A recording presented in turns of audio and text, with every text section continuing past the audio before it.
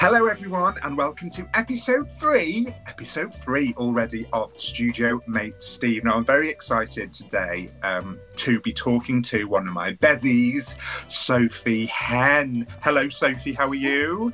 I'm very, very, very excited, possibly too excited. Oh, calm down. I hope you've got, yes, I hope you haven't drunk too much and you've been to the loo recently. I've had too many cups of tea and I'm just giddy on that. But no, I'm very excited to be here. Thank you very much for having me. No problem. Well, you've sent in a lovely biography, so as ever, I'm going to start with that, see if I can nitpick and laugh about any of it at all. I'm sure you can. So, here we go, everyone. So, Sophy Henn is an award-winning picture book author and illustrator with a MA in illustration from the University of Brighton. Now, I've heard of Brighton. It's a very good place to go. It's quite nice, I believe, yeah.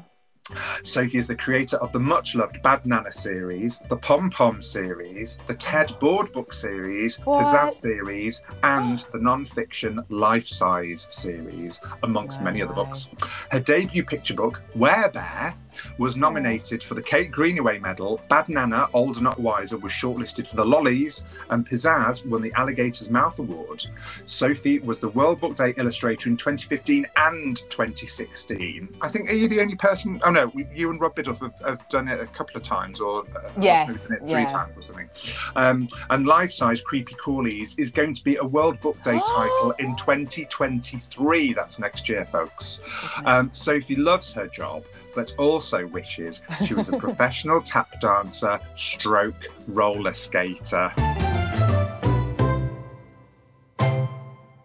You see, I added that bit just for you. Thank you. Have I told you I've probably told you umpteen times, my tap dancing tale? No. When I worked for Ragdoll in, where was it? Pinewood Studios, a sign went up in Pinewood Studios saying Rosemary Ford tap dancing lessons, and it was down the road. And we were like, there was my friend Will and a girl that worked at Ragdoll as well called Suzanne Cherry, hello. And we were like, it can't be the Rosemary Ford from the Generation game, can it, with Bruce Forsyth? So we went, and it was. And we were like fanboying and fangirling and fanning everywhere, basically. It was us and lots of old couples. Oh my! I mean, it was couples tap dancing, so you weren't like doing a solo. It was like. Well, it was no. It was just everyone else was sort of older couples. I think they'd run out of spice in their relationships and thought, "What do we need? We need Rosemary Ford tap dancing lessons." I mean, but really, who doesn't need Rosemary Ford tap dancing lessons? That's what I think. We went whose life is that spicy? We went 2 or 3 times and then realised, oh no, this isn't for us. But she's got a famous husband, hasn't she, Robert Lindsay? But he never came along and he didn't tap. Is that her husband? I had no idea. Yeah. I feel that this is turning into a slightly different podcast. Where are you, Rosemary Showbiz Ford? Tittle tattle. That's anyway, she was very, very nice. I bet she was, and very professional. She's got that air about her. Now, bringing it back to the real topics that people actually want to hear about. Yes. Now, I'm going to start the programme with the description. Now, where do you work? Have you got a studio? Do you share a studio? What's your working situation? My working situation. Well, I have I call it, I mean, it's the spare room really. But yes, you could call it a studio. It's in my house and that works for me. I think it's just the hours, isn't it? Because sometimes you're working through the night and sometimes, and I work best really early in the morning. So I quite like having. Oh, that's interesting. So how early's early? Oh, well, I mean, I did go through a phase. I'm not in it at the moment. Lockdown's really messed with my routine. I still haven't quite got back into the flow of things properly. But I used to get up at like 5:30. Yes. And I like that. I like because it feels like you've got a bit of time when everyone else is still asleep. Yeah. And it's and I think again part of that was necessity. When my daughter was at home and things like that, so I get a few hours in beforehand. But yeah, no, I find my brain is it functions better. Listening to the podcast with Tor, actually, I really like that you do the thinking bits until about 2:00. Yeah. I think it's after lunch, isn't it? It's the thinking. It's difficult after lunch. So it's more about the drawing and the colouring in. or the gazing into the middle distance after lunch. I'm But yeah, finding it very so difficult now. It's getting darker and a bit colder. Snacking is yeah, becoming a bit of a problem. How do you snack? I love a snack. I do. I do. Oh, I'm a real grazer as well. I will mm, just every time. Well, because obviously I love a cup of tea, so yeah, I'm constantly making cups of tea. yeah. And then when I'm waiting for the kettle to boil, somehow I'll find myself eating a snack. I do like a But snack, I but I'm bet quite you. healthy snack wise. I know. I So was going to say. I bet you graze healthy. It's like I graze chocolates and I graze crisp. But I bet you graze mm. melon balls and pears. Always got some melon balls just ready. Everyone needs a Um, melon baller in their drawer. Why wouldn't you? But no, I like. Do you know what? Because obviously, like, well, you know, because we've dined together many times.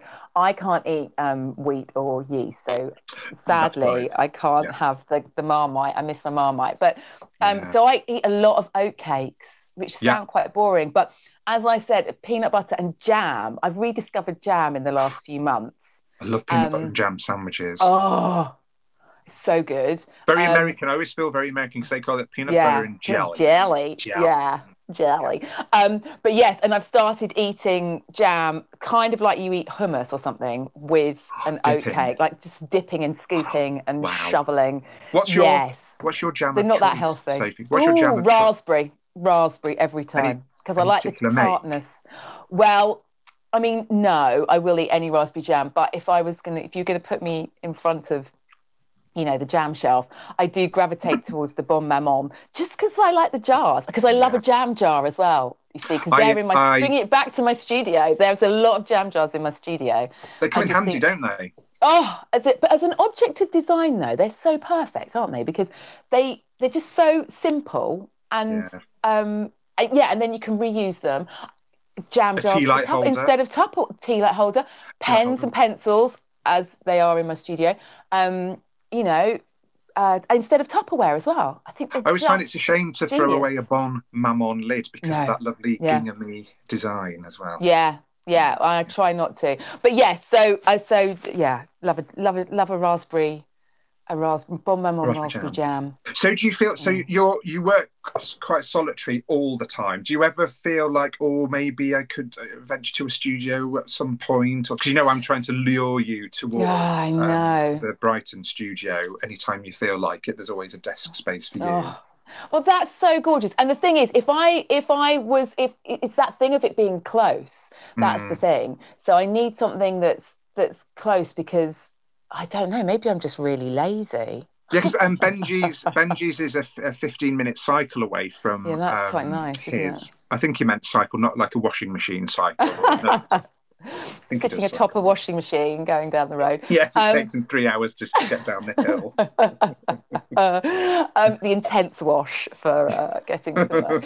But yes, so I think it's having it all to hand because it's and I think that is a hangover of working around my daughter's sort of school hours and things Sure. like that.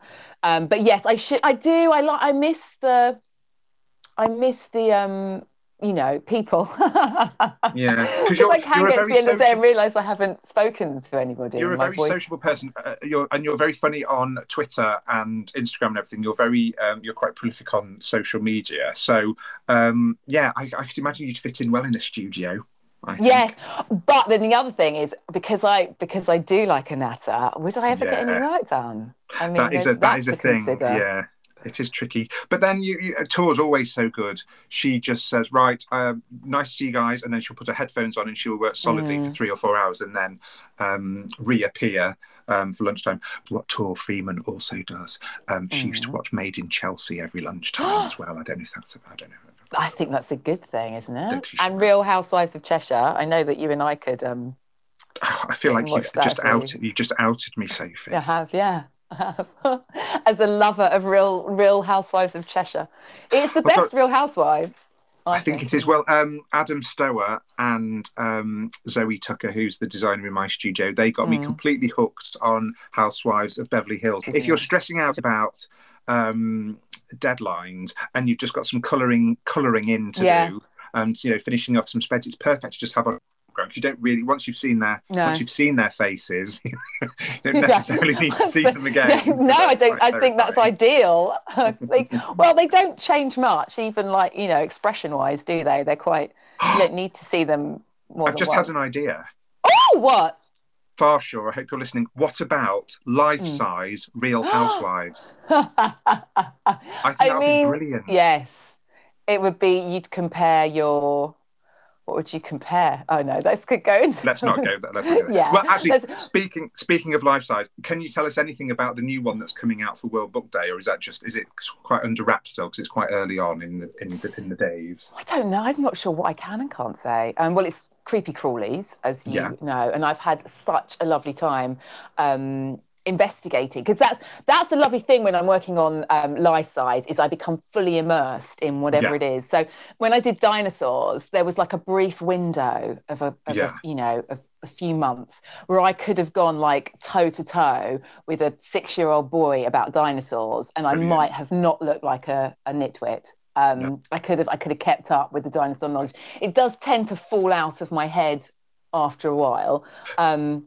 But I love it. I like getting really immersed in these incredible creatures, whatever it is I'm doing. So learning about insects has been mind blowing. They are so efficient, such brilliant creatures.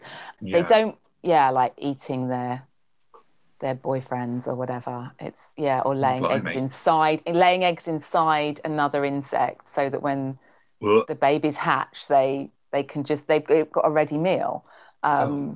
I know, and it gets quite like, that's not in the book, let's be clear. No, I was going to say there's going to be children up and down the country sobbing and throwing up everywhere reading this book. No, well, that's the thing. I think kids are have got a real healthy fascination with nature, and that I think they're more. I think it's as we get older, we get a bit more like, ooh. But I mean, I could be wrong. But I think, but anyway, the life-size Creepy Crawlies has been a joy, and so that's the latest thing you're working on. But let's go back. I'll try and put an echo sound effect on that back.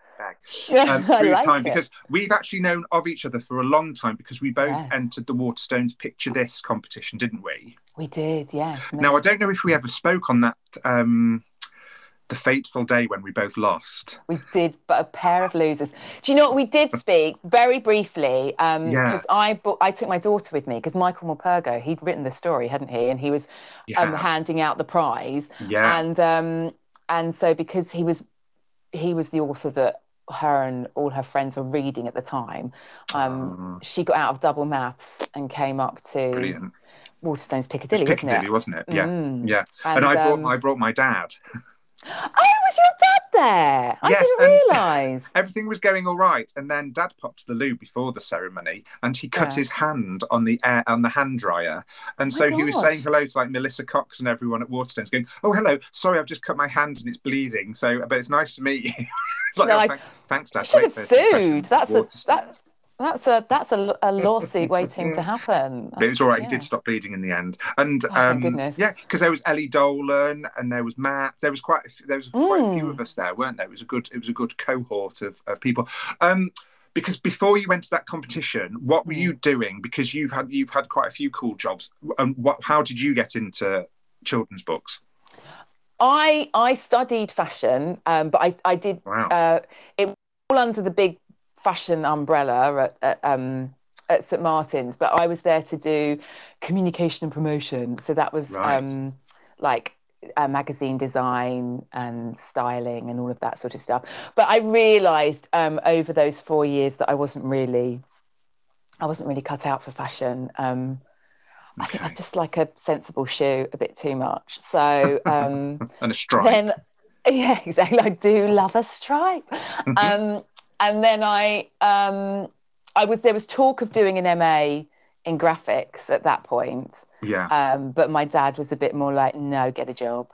So oh, really? Yes, very much so. One of those dads, eh? Yeah. And so I did, and I misunderstood an advert. I think it was in like Design Weekly or something. Remember all those trade magazines when magazines existed? And I misunderstood an ad and got a job in advertising. I thought it was for graphic design. Oh. It was back then it was called below the line advertising, which basically means everything but telly. So Right. it was, and then that though, and then I did that for many years, and had my daughter.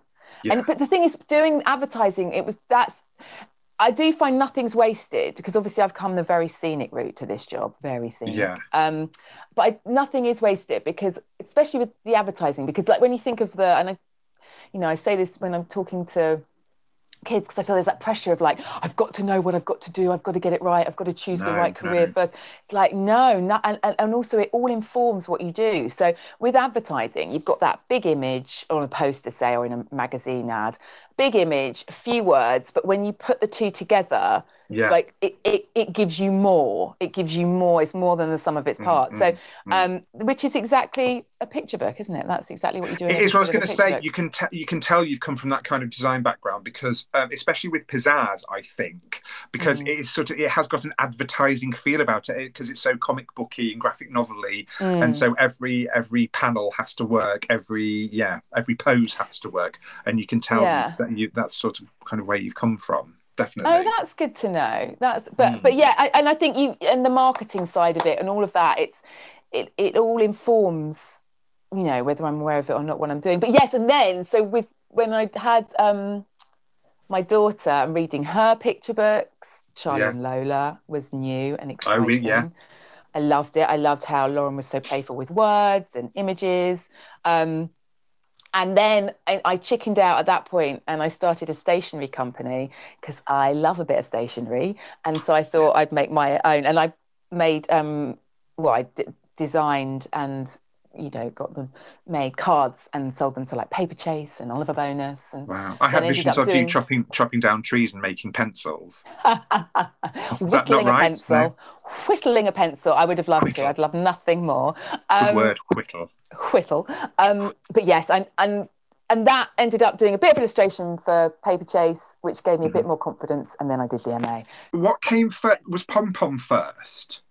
No, it's Werebear was first. Oh yeah. So it all comes again back to the MA. So did you get spotted? When people. No, not at all. Despite all my best efforts. But I created Werebear on the MA. And that was the thing, because when people say, should I do the college thing or not? And I'm worried I'm not getting enough from it. It's like, what it is about doing the MA it's not so much like, I learned stuff. It's spending time on something. It gives you that space. And so I created Werebear for the Macmillan Prize, which was highly commended. I just interject? Sorry. What process did you for Werebear? Because how did you decide which software? How do you start in a sketchbook, or how do you start your work? Well, I mean, that's what I was working out on the MA. I didn't really know how I was going to do this. So what I can't even remember how I was creating the images for the cards. I think it was I mean, I use Illustrator. I'm still the only person on the planet, I think, to still use Adobe Illustrator. Illustrator for books, maybe. But that's the program I know how to use, because that's the one I learned when I was working in. I cannot get on with Illustrator at all. I've tried so many times because it would be quicker for certain things, and I just want to throw my computer out the window every time. Really? Because I can't bear it. Photoshop is just like an absolute mystery to me. I've got no.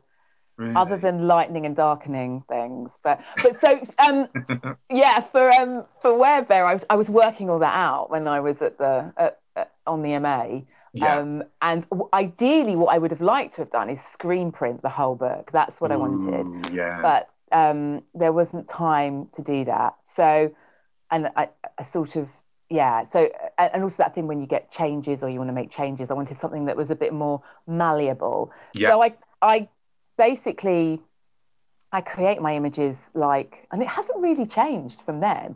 I just separate everything out and draw it all separately, and then scan it in, use Photoshop to make it a bit lighter and darker and contrast. And then I just vectorize it in Illustrator, which basically is pressing a button.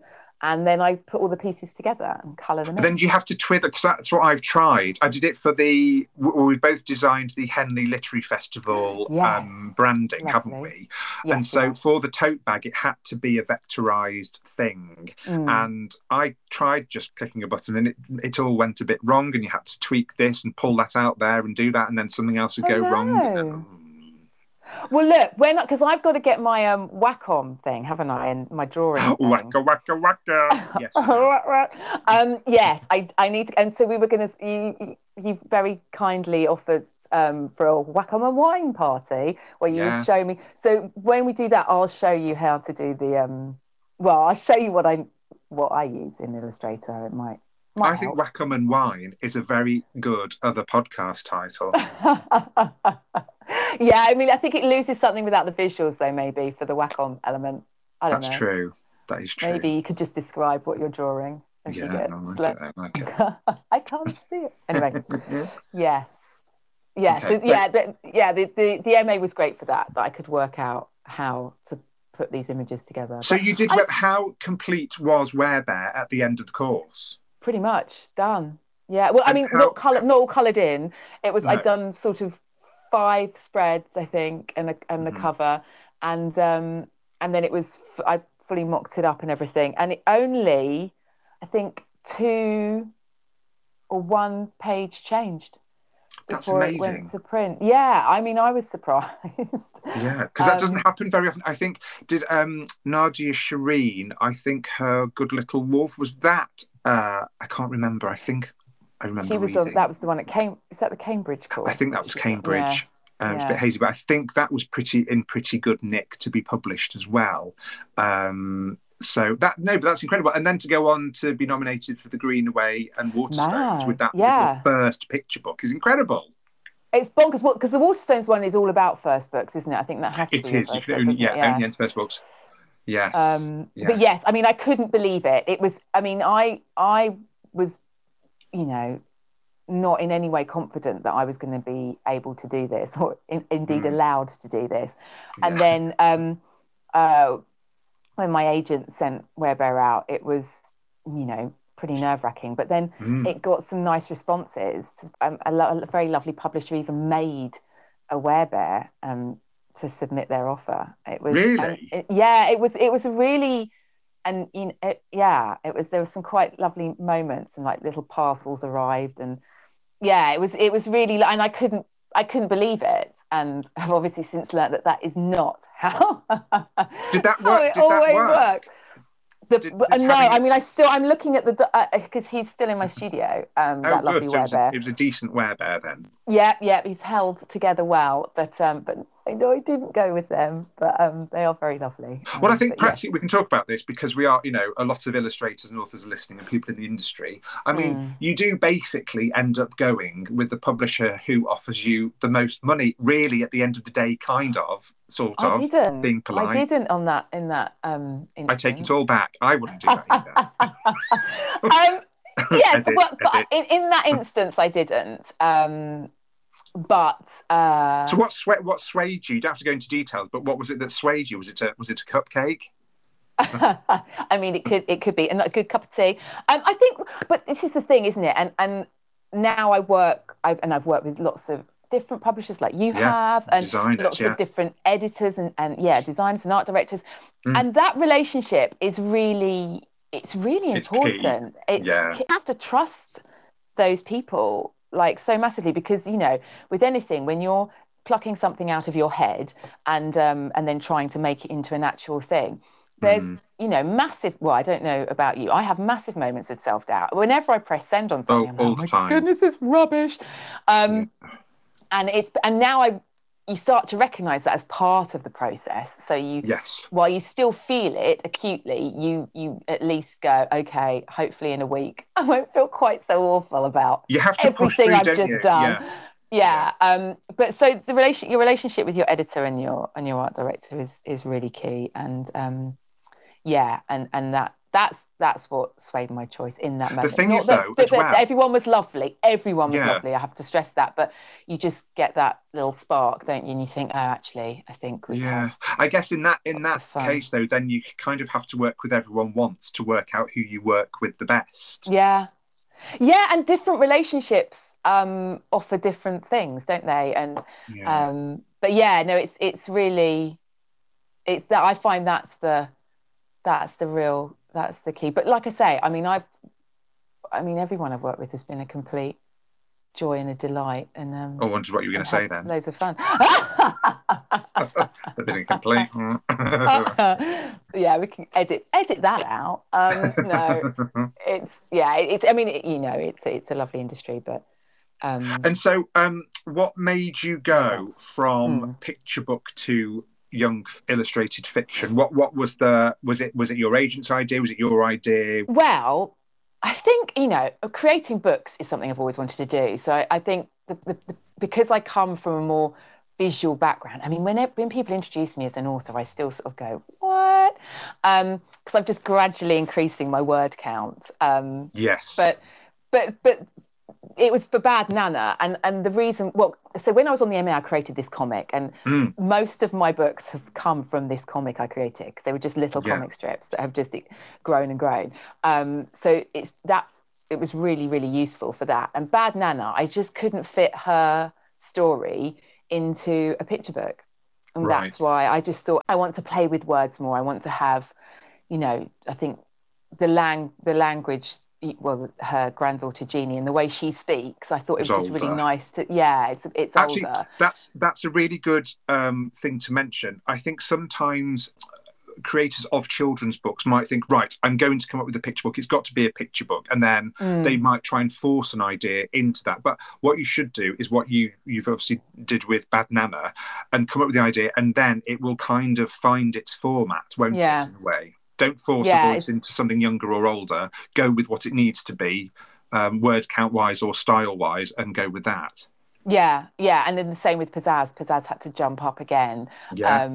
to fit that. And is that what happened with Jeannie and Teeny? Is that a similar? I think so. I wanted. I was getting not pressure, but Anjanine. When I went to meet Anjanine at HarperCollins for the first time, because someone had put me forward, another editor, Kate Burns, put me forwards for the David Baddiel books, and I thought, Brilliant. oh, I'll never get this, but I'll go and meet them. And it was in Bologna, and Anjanine. Well, you know Anjanine as well. She's brilliant, and Yeah. she was very honest, and she was like, you're quite funny, Steve, and you should maybe try writing something yourself. She's quite like, so I thought that, and I Yeah. sort of spoke to my agent. I was like, well, Angeline suggested this, and maybe I could. And I literally sort of, I don't know where Genie and Tina the idea really came from. I knew there weren't any Genie books. I think HarperCollins did think that it might be a picture book, and then I just thought, oh no, because it's chatty and it's funnier and Mm. sillier and a bit ruder, and to get the conversation in there, it just couldn't be a picture book. So yeah, I think that is why it became this younger fiction. Yeah, that's the Yeah, thing, isn't it? It just sort of finds its own, like you say, it finds its own format.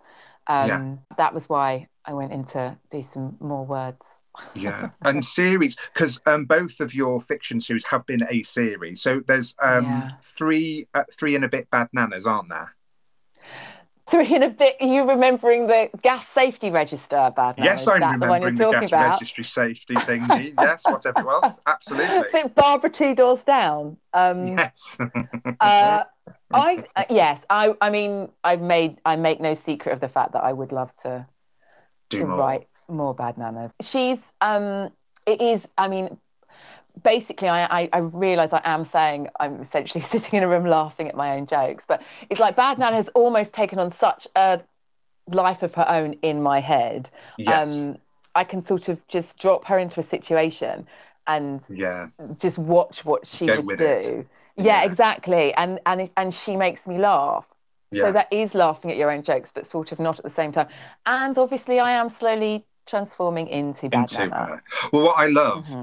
talking about transforming into Bad Nana, the World Book Day outfits of Bad Nana are the best Oh, ones, I think, it's because it's so so good. simple. It's kind of Yeah, simple to do, but they're so effective because as soon as you whack on a pair of massive glasses and tie your yeah. hair into a bun, you just look like her. Absolutely, and the little bit of pink lipstick. But no, because I part when I do school events and Mm, visits, or when I did Bad Nana events, but now I still talk about, but in schools, I will show people how I put a character together. I will show the pupils how I put a character together, and all the little visual clues. Yeah. And in order to do that, I will dress someone up as Bad Nana, and then I get them to like do the stance as well, because that's obviously key for Bad Nana. Now, actually, I'm going to ask you about events. Yes. In a bit, because that relates to one of the questions that we've had about events and school visits. Yes, a question from Rose. But what I want to ask you about is because there is often conversations from illustrators and sometimes publishers and publicists about shop window design and what paint should you use? Have you got any other tips? So you're a bit of the queen of the shop window, especially your pizzazz ones. They are fantastic. Generous. And I've seen that you use a method which I never thought of using initially, and I have copied you, because you print out your design to make sure that all the proportions are right, and actually it speeds things up, doesn't it, if you're tracing something and not making it up. So can you just tell us a bit about your process of creating a shop window, because I think a lot of illustrators will find this really interesting.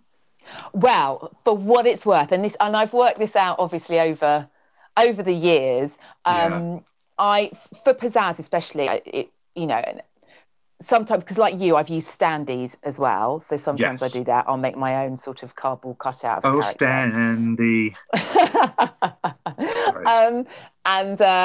But even then you have to do the lettering. So it started with being able to do the lettering. So I'll design the window on my computer. I will to size. And so you need to get the dimensions ideally from the shop themselves, don't you? Yes. Oh, yes, that is a very key point. Yes. Yeah. And then I will flip it, obviously. Often I have printed it before flipping it, which is quite annoying. But I will it. Exactly. No. And then print it out, tile it, obviously, and then stick it all together. So I will arrive with a giant roll of paper, which I will then stick on the outside of the window. Looks like you're turning up with a massive doobie every time. It's like, this is a children's shop, Sophie. And then, stick that on the outside, unroll it, stick it on the outside of the window, and then trace it. And it really speeds everything up. And to trace it, for my outlines, I use Posca pens, and I don't like the chisel nib ones. I like the round. Oh, do you not? No, don't get on with those at all. So like a rounded nib. A rounded nib, yeah. They're rarer than the chisel, but they are out there. I think it's called a bullet nib. And then, I'll trace it all. And then for the big areas, I will use acrylic paint. Yes. And that's now I know some shops, especially if you're using black, it can be quite, even though acrylic paint does come off, it can sometimes take longer than a Posca pen, though, can't it? It needs quite a bit of scraping of the acrylic. Well, you see, there is that, or if you put it on really thickly, it comes off quite easily, I think. I remember, hi David Litchfield, if you're listening, because I think he did the bear and the piano in the Book Nook window, and it was all brown and black, and I think for about 82 years because they couldn't quite remove it. Couldn't get it off. I think I actually followed that window. Oh, did you? With the Bad Nana. Oh yes, and that's the other thing that we do is to create, because sometimes, and also think about what's going to be showing through the window. So light colours work best.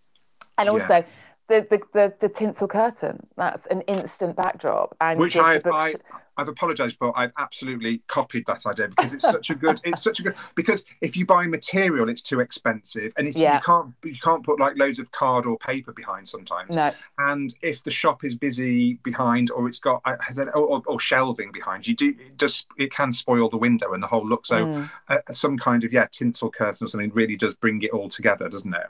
Yeah, no, I think that started with the Bad Nana snow business. So because the thing is, though, the windows can, to make a really good window, it can be quite pricey as well. Yes, I mean, well, and if you're doing the standees, they get quite expensive. But so that's why I've sort of gone back to more painting. And then the tinsel curtain, like you say, whilst not nothing, it's the most cost-effective way, I think, and also gives the bookshop a disco feel. It does, yeah. They look at it. There's a bit of oohing and ahhing every time you get a disco curtain now, isn't there? Yeah. Yeah.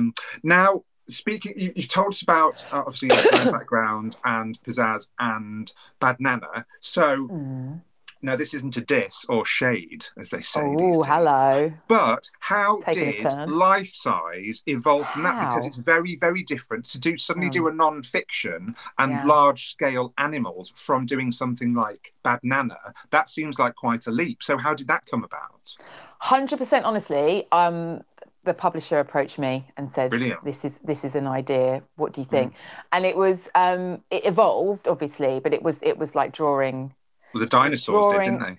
Bit and then no more. But well, you see, you say that because all birds are descended from dinosaurs, and chickens are the ones that have changed the least. So chicken is our sort is the closest thing to a dinosaur. They do look, and when you watch them strut around, you sort of can see. Anyway, I digress. The publisher said, brilliant Faith, who's the designer and art director on them. She said, look, what about doing this? And Melissa, obviously, and that was the Egmont as they were. Now far and so and then it developed, and I love it. I never imagined I'd do non-fiction. No, because did you say yes straight away, or did you speak to your agent or whoever and say, oh God, they want me to do? Because if someone had come to me and said we want you to do like Big Dinosaur, I think I would have gone, oh no, do you mean Stephen Lenton? Have you emailed the right person? I would have been like, oh no, I don't think so. And I think what had happened was they approached me via my agent and about there was another non-fiction idea which was a bit more illustratory. That didn't happen for one reason or another, and then they had this idea, and I just really loved it as an idea. I think it really appealed because it started off with life-size animal. Well, it's life-size with the panda on the front. So I just loved the graphicness of it and the scale, and I just could see that, as a mechanic, as it were, as a way, a book to really sort of for the reader to get involved with. I really like that aspect of it, and bringing these incredible creatures to life, because I do love, animals and so I just really like the fact that you could get people who wouldn't, I'm unlikely to meet a polar bear, sadly, but well, maybe one day. Well, fingers crossed. You could interact with these creatures that you would never normally get to. So I just love the idea. Yeah, and I love the window display you did at Tales on Moon Lane in particular as well, because kids love the fact that it's like, oh God, it's the actual real size. The life size concept is genius. It's and while I honed it and made it into the book that it is, I can't take credit for it at all. No, that's well, that just goes to show it's a good collaborative idea. Is still, it's a brilliant thing to do. Exactly, and the events for life size are cracking fun as well, because it's getting challenging kids and measuring things out, and just how giant is a giant squid. Turns out it is very giant. You've got just the book for that. I have. Speaking of collaborating with your team, have you? Because all your books are I've got Sophy Henn on the cover. Would you like to collaborate with another author or illustrator? Is there something that you've written and you think, oh, I'm not sure if that would lend itself to my style? I could imagine Stephen Lenton. Another illustrator doing that. Any thoughts on that? I would absolutely love to collaborate. And I really would. And I was thinking of you for my book, Horses with Hands. I don't know how you feel. Horses with Hands on Bicycles. That's the theme of it. That would be just great. But no, I would really like to collaborate. And I think, when I think of that, what I think of is me illustrating for somebody, as opposed to because I still see that as the. But no, I hope to. I think I'm such a control freak. Maybe that's the problem. I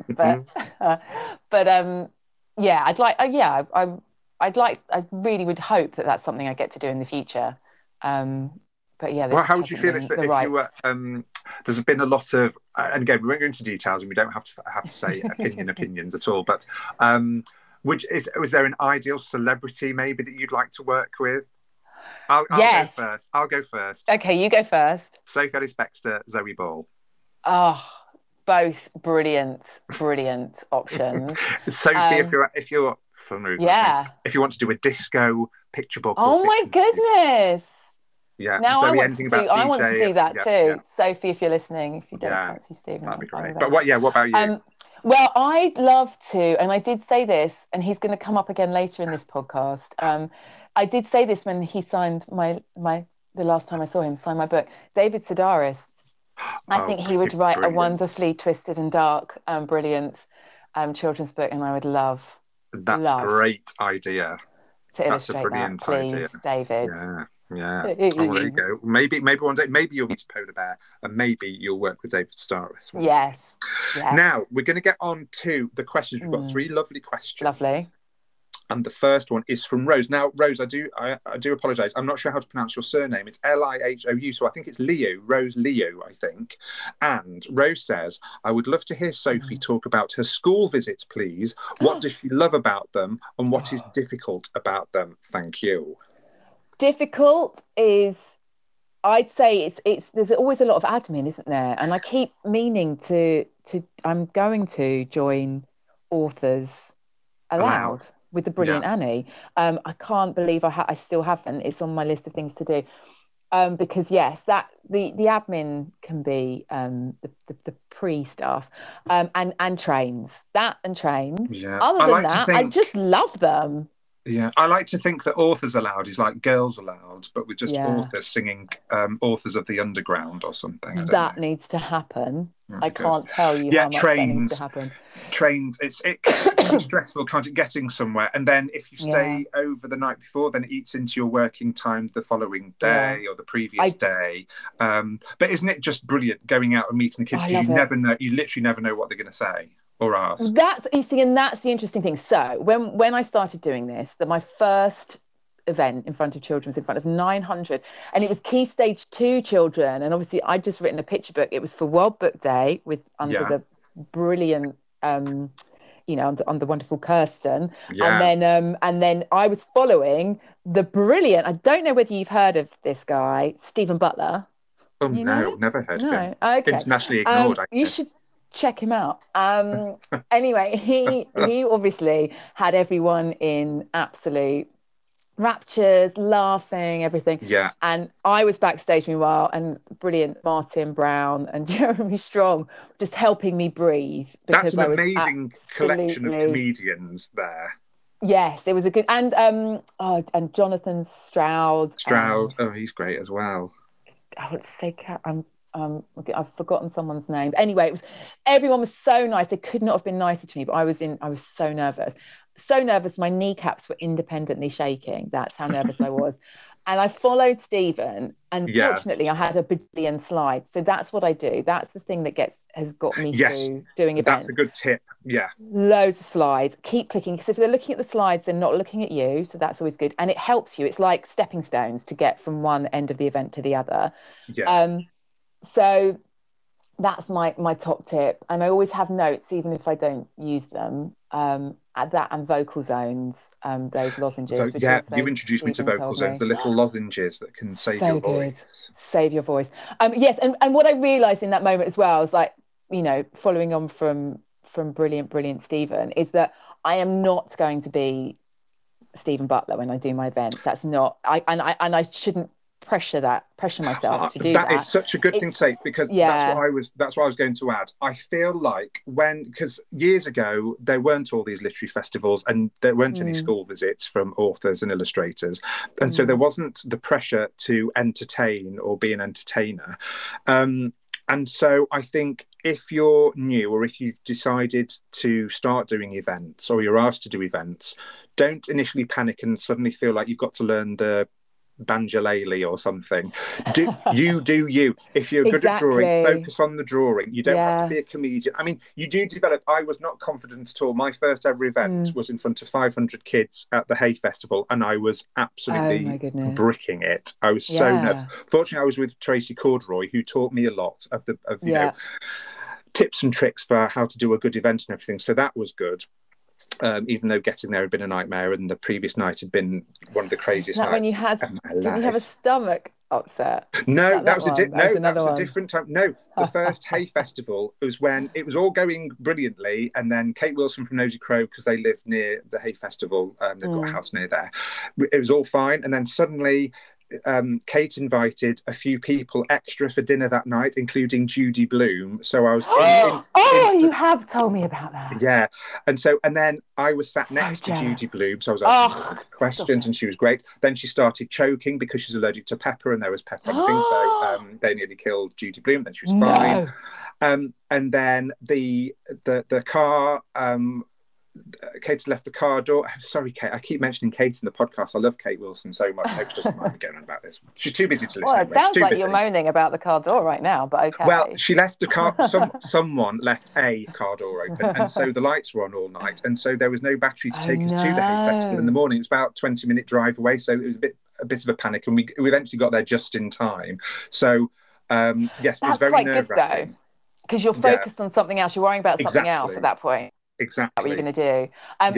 And that's so important, because find your feet and know that you're not going to find your stride straight away. I mean, my events like I said, I love doing them now. If you'd have told me at the beginning you will actually come to really, really love this, I would have laughed in your face. No, it's so nerve-wracking. Yeah. But once you, I think you and find, don't put pressure on yourself to be brilliant straight away, because you have to find your way with it. And once you accept that, okay, not all my events are going to, I'm not going to smash it out the park every time. That's not going to happen. Things will go wrong. Tech will go wrong. People will not have the stuff that I've asked them to have, ready for the event. These things will all happen. And also, the best bit is when you're doing events that are interactive with children, anything can happen. Exactly. And once you accept that and lean into it and just enjoy it, just think, okay, well, I've got the skeleton of my event, I've got my slides, I know roughly where I'm going, and then just enjoy it. And that comes with time. That, again, I knew I liked doing the events and having that connection with the reader. I knew I liked that. But it took me ages to get to a place where I was like, oh, this is going to be fun. And now I'm there, and it's brilliant. Yeah, it just takes time to develop. I think my advice would be maybe go and visit a few schools, even if they can't pay for you initially. I think it's important to go to 2 or 3 schools.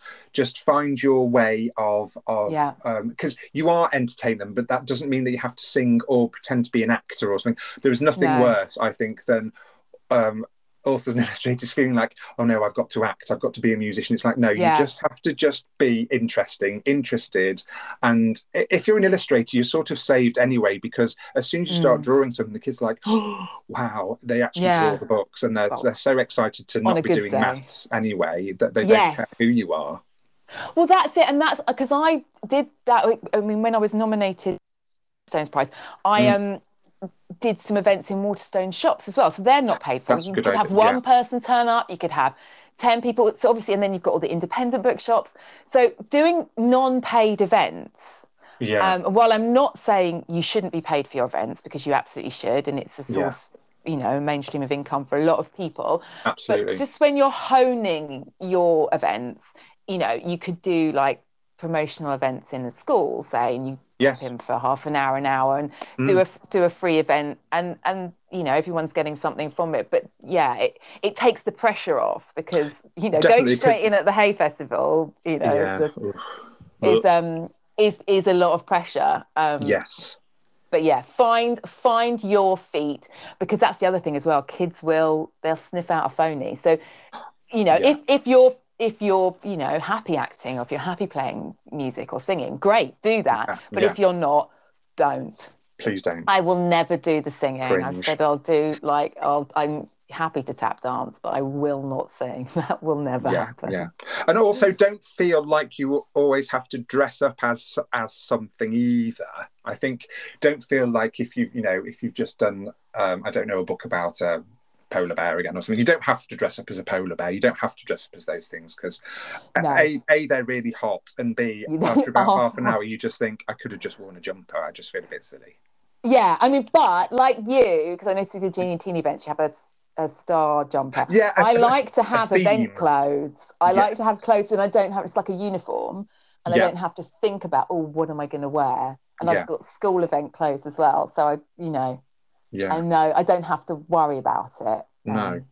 Now, look, I've got another question. Okay, yeah, sorry. This is a Carrying bit on, aren't more I? sort of general for people hoping to get into the industry, and this is from Kim Gray. Hi, Kim. What would your advice be for anyone budding children's authors like myself who have plenty of books but need to get them published? So I think Kim's obviously written a lot of stories and are now wondering how to get them out there. What would your advice be? Okay, I would say first of all, there's competitions, so like the Macmillan that I Mm-hmm. entered, but and we did the Picture This prize, so that's a great way. I think look Yeah, for competitions are good. literary competitions, Mm. and I say get an agent. Yeah, Yeah, my agent was. I wouldn't have got any of the. Well, it makes such a difference. yeah, Personally, I absolutely think they're essential because they know what publishers will like your books. They'll know, where they best fit. They'll be able to. They've got that connection with the publishers. Most publishers don't look at unsolicited manuscripts anyway. So most publishers will no. only look at things via an agent. So, and the children's authors and illustrators.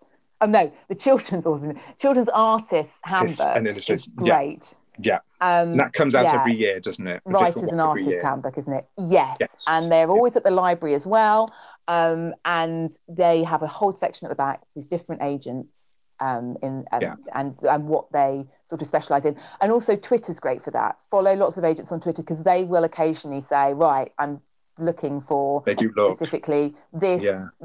graphic novels or romance or whatever. So send me your. So that's another good way in. Yeah. But I think getting an agent is key. And also, if you are an author, illustrators and authors get asked a lot. You do not have to have No, illustrations or an illustrator in mind if you want to no. send an agent or publisher your text.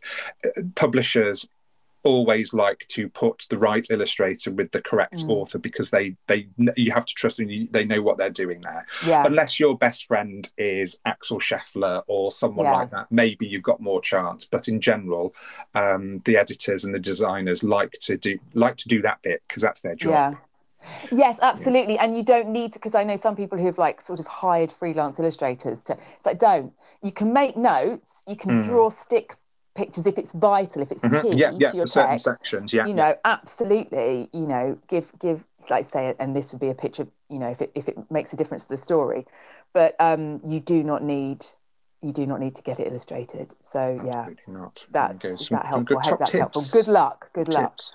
Now, I've got a question from a super fan called Reese here. Reese and Bruce McInnes. Oh, the lovely. Oh, I love them Aren't they so brilliant? much. Hello, guys. Now, Reese would like to know who Sophie Lovely thinks would Reese. win in a fight, Bad Nana or Pizzazz?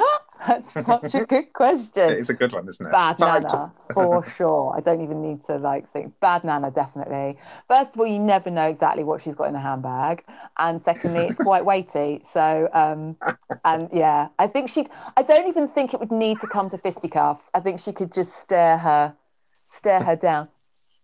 Give her the evil eye, and that would I think that would just halt proceedings right there. I love Bad because Pizzazz versus everyone. Do you say versus or V's everyone? Oh no, actually, no, that's a different thing. She doesn't go around V'ing everyone, does she? She does not. She That's your absolutely adult doesn't. series that's coming out next year. Pizzazz V's everyone. That's the YA.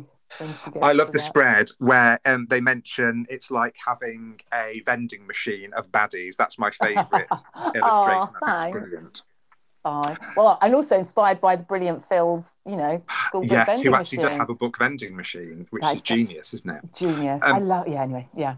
Now I've got a final question here from someone called Pete Selby. Pete Selby. And he says, I don't know if you know him, what would you sing at karaoke if your life depended on it? Well, we've just covered the me not singing situation, haven't we? I think this sounds like Pete Solby. Pete's He Thrillby. likes the karaoke. He sounds like someone who really, really likes karaoke and is One of constantly those people. frustrated by the fact that not everybody does. If my life depended on it, maybe it would have to be a rap, so I didn't actually have to sing. Oh, that's a good idea. Like, Yeah, what's the one like Beastie Boys or something. Blondie or something like Oh that? yeah, something like That'd be that. Rapture. That would be good. Blondie's Yeah, Rapture. maybe it would be Um, that. Or I do like Nancy Sinatra, These Boots. Maybe I could oh, do that's a that. good I could idea. just about like limp, limp in my boots to the end I of don't that do song. karaoke anymore, but when I went to Tenerife when I was about 17 with some girl friends Brilliant. from school, and I I discovered that people were swooning.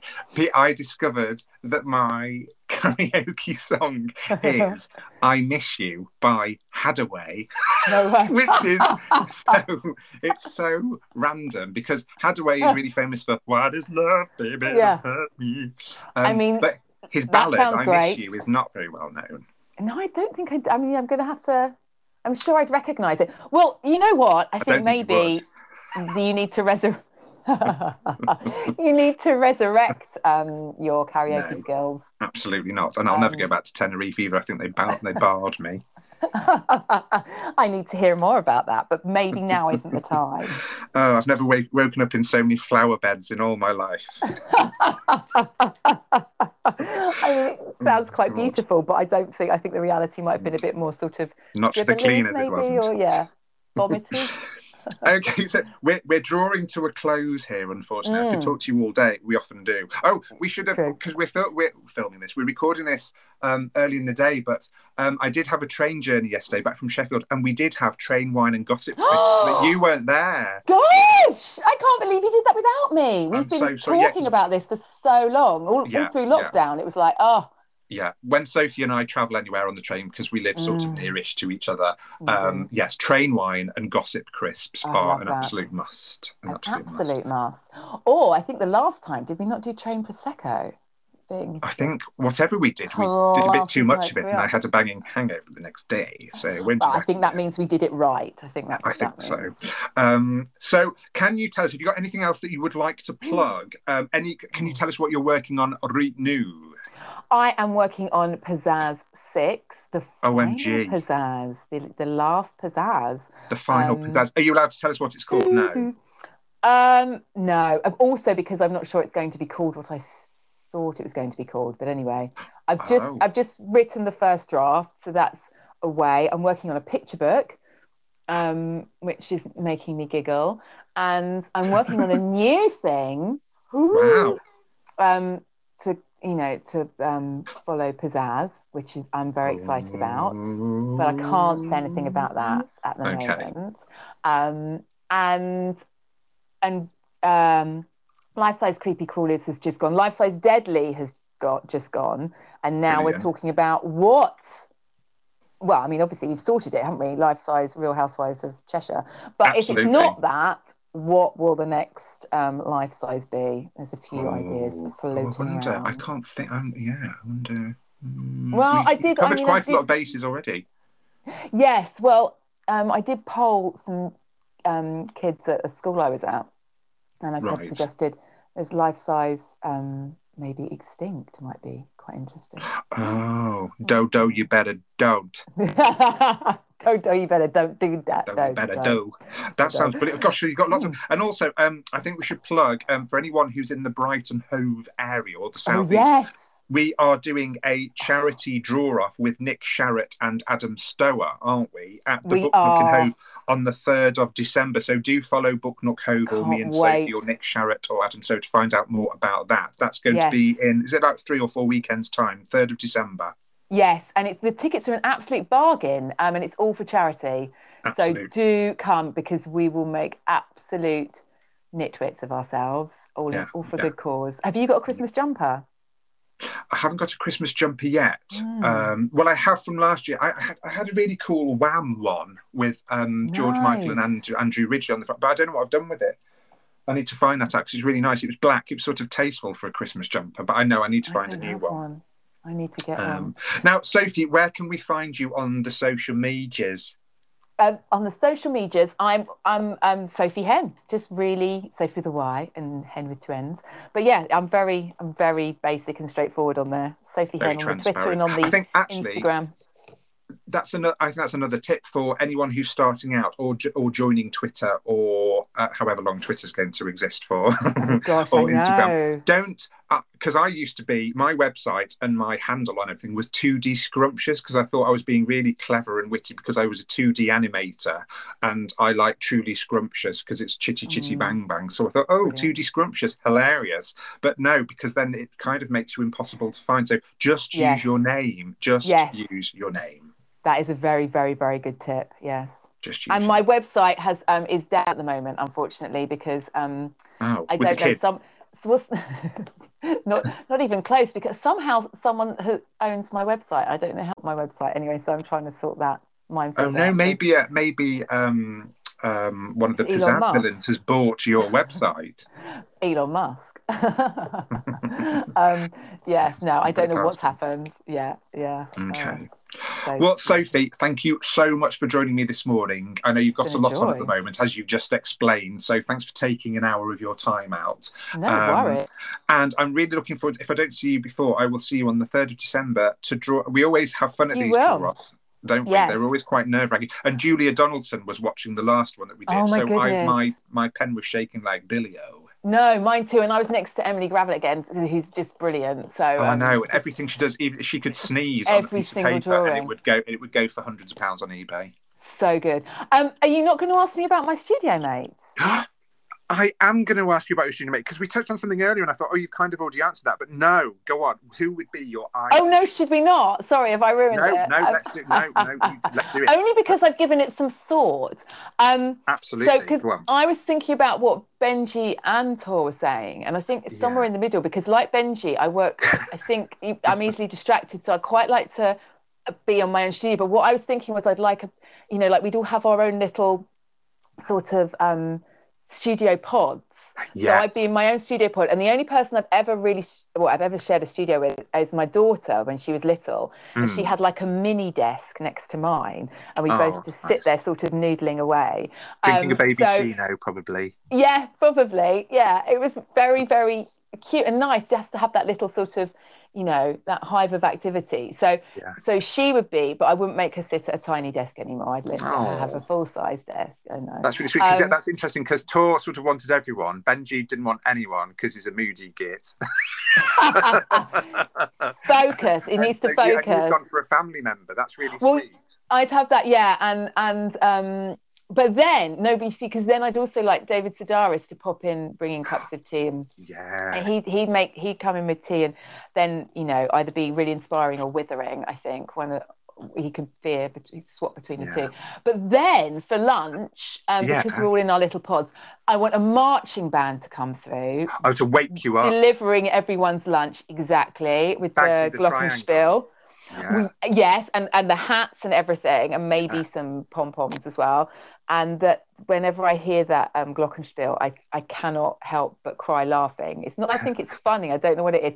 So that would wake us up. Then we'd all go back to work, and then at, I think, about 6 o'clock, someone would sound one of those giant gongs, and we'd all come out for cocktail hour. Or we could all discuss our day's work. No wonder you wanted me to ask you about it. You've written an essay. I really thought about it. I really, really thought about that. Yes. The bio. Stuff that. I've got this brilliant idea, and I absolutely think we need to make it happen. So and there's some lounge music and cocktails, and we can all just chat about, because I do miss that. And it's lovely. That's why it's lovely doing festivals and stuff, because you get to sort of gets you out and about. I think that's a brilliant idea. So like a schedule of different studio mates to help you at various struggly points through the day. Or just we'd all have our own little pods. We'd all be working, and then independently, but then we come together at certain points in the day. Yeah, I think that would be kind of genius. I really like that idea. Well done you. But I'm still going to try and lure you to the Brighton studio at some point. I know, I'd love to. I would love to. It's just I'm so lazy. Well, thank you again, and we will catch up soon. But I hope everyone's really found that interesting. I think out of all the episodes so far, I think that this one's had the most tips for the artists and authors on what to do. So yeah, do keep sending in your questions, everyone. I've got a stock of questions for specific people, but also I'm keeping any ones that I don't manage to ask. I am going to keep them, and sort of we might do some specials where we just sort of get an author or illustrator on and we answer loads of like agony answering. I think I'm going to get you back. Great idea. To do that. That'd be good, wouldn't it? Yeah, get a little panel. Maybe we could have a little agony aunt panel. Love it. I think that's a good idea. Well, I'm going to start speaking to designers and editors and agents as well, because a few people have sort of said, "Oh, it'd be great if you could speak to an agent and find out what they do and all that kind of thing." So I think that's a must. But thank you again, Sophie, and I will see you very soon. I do hope so.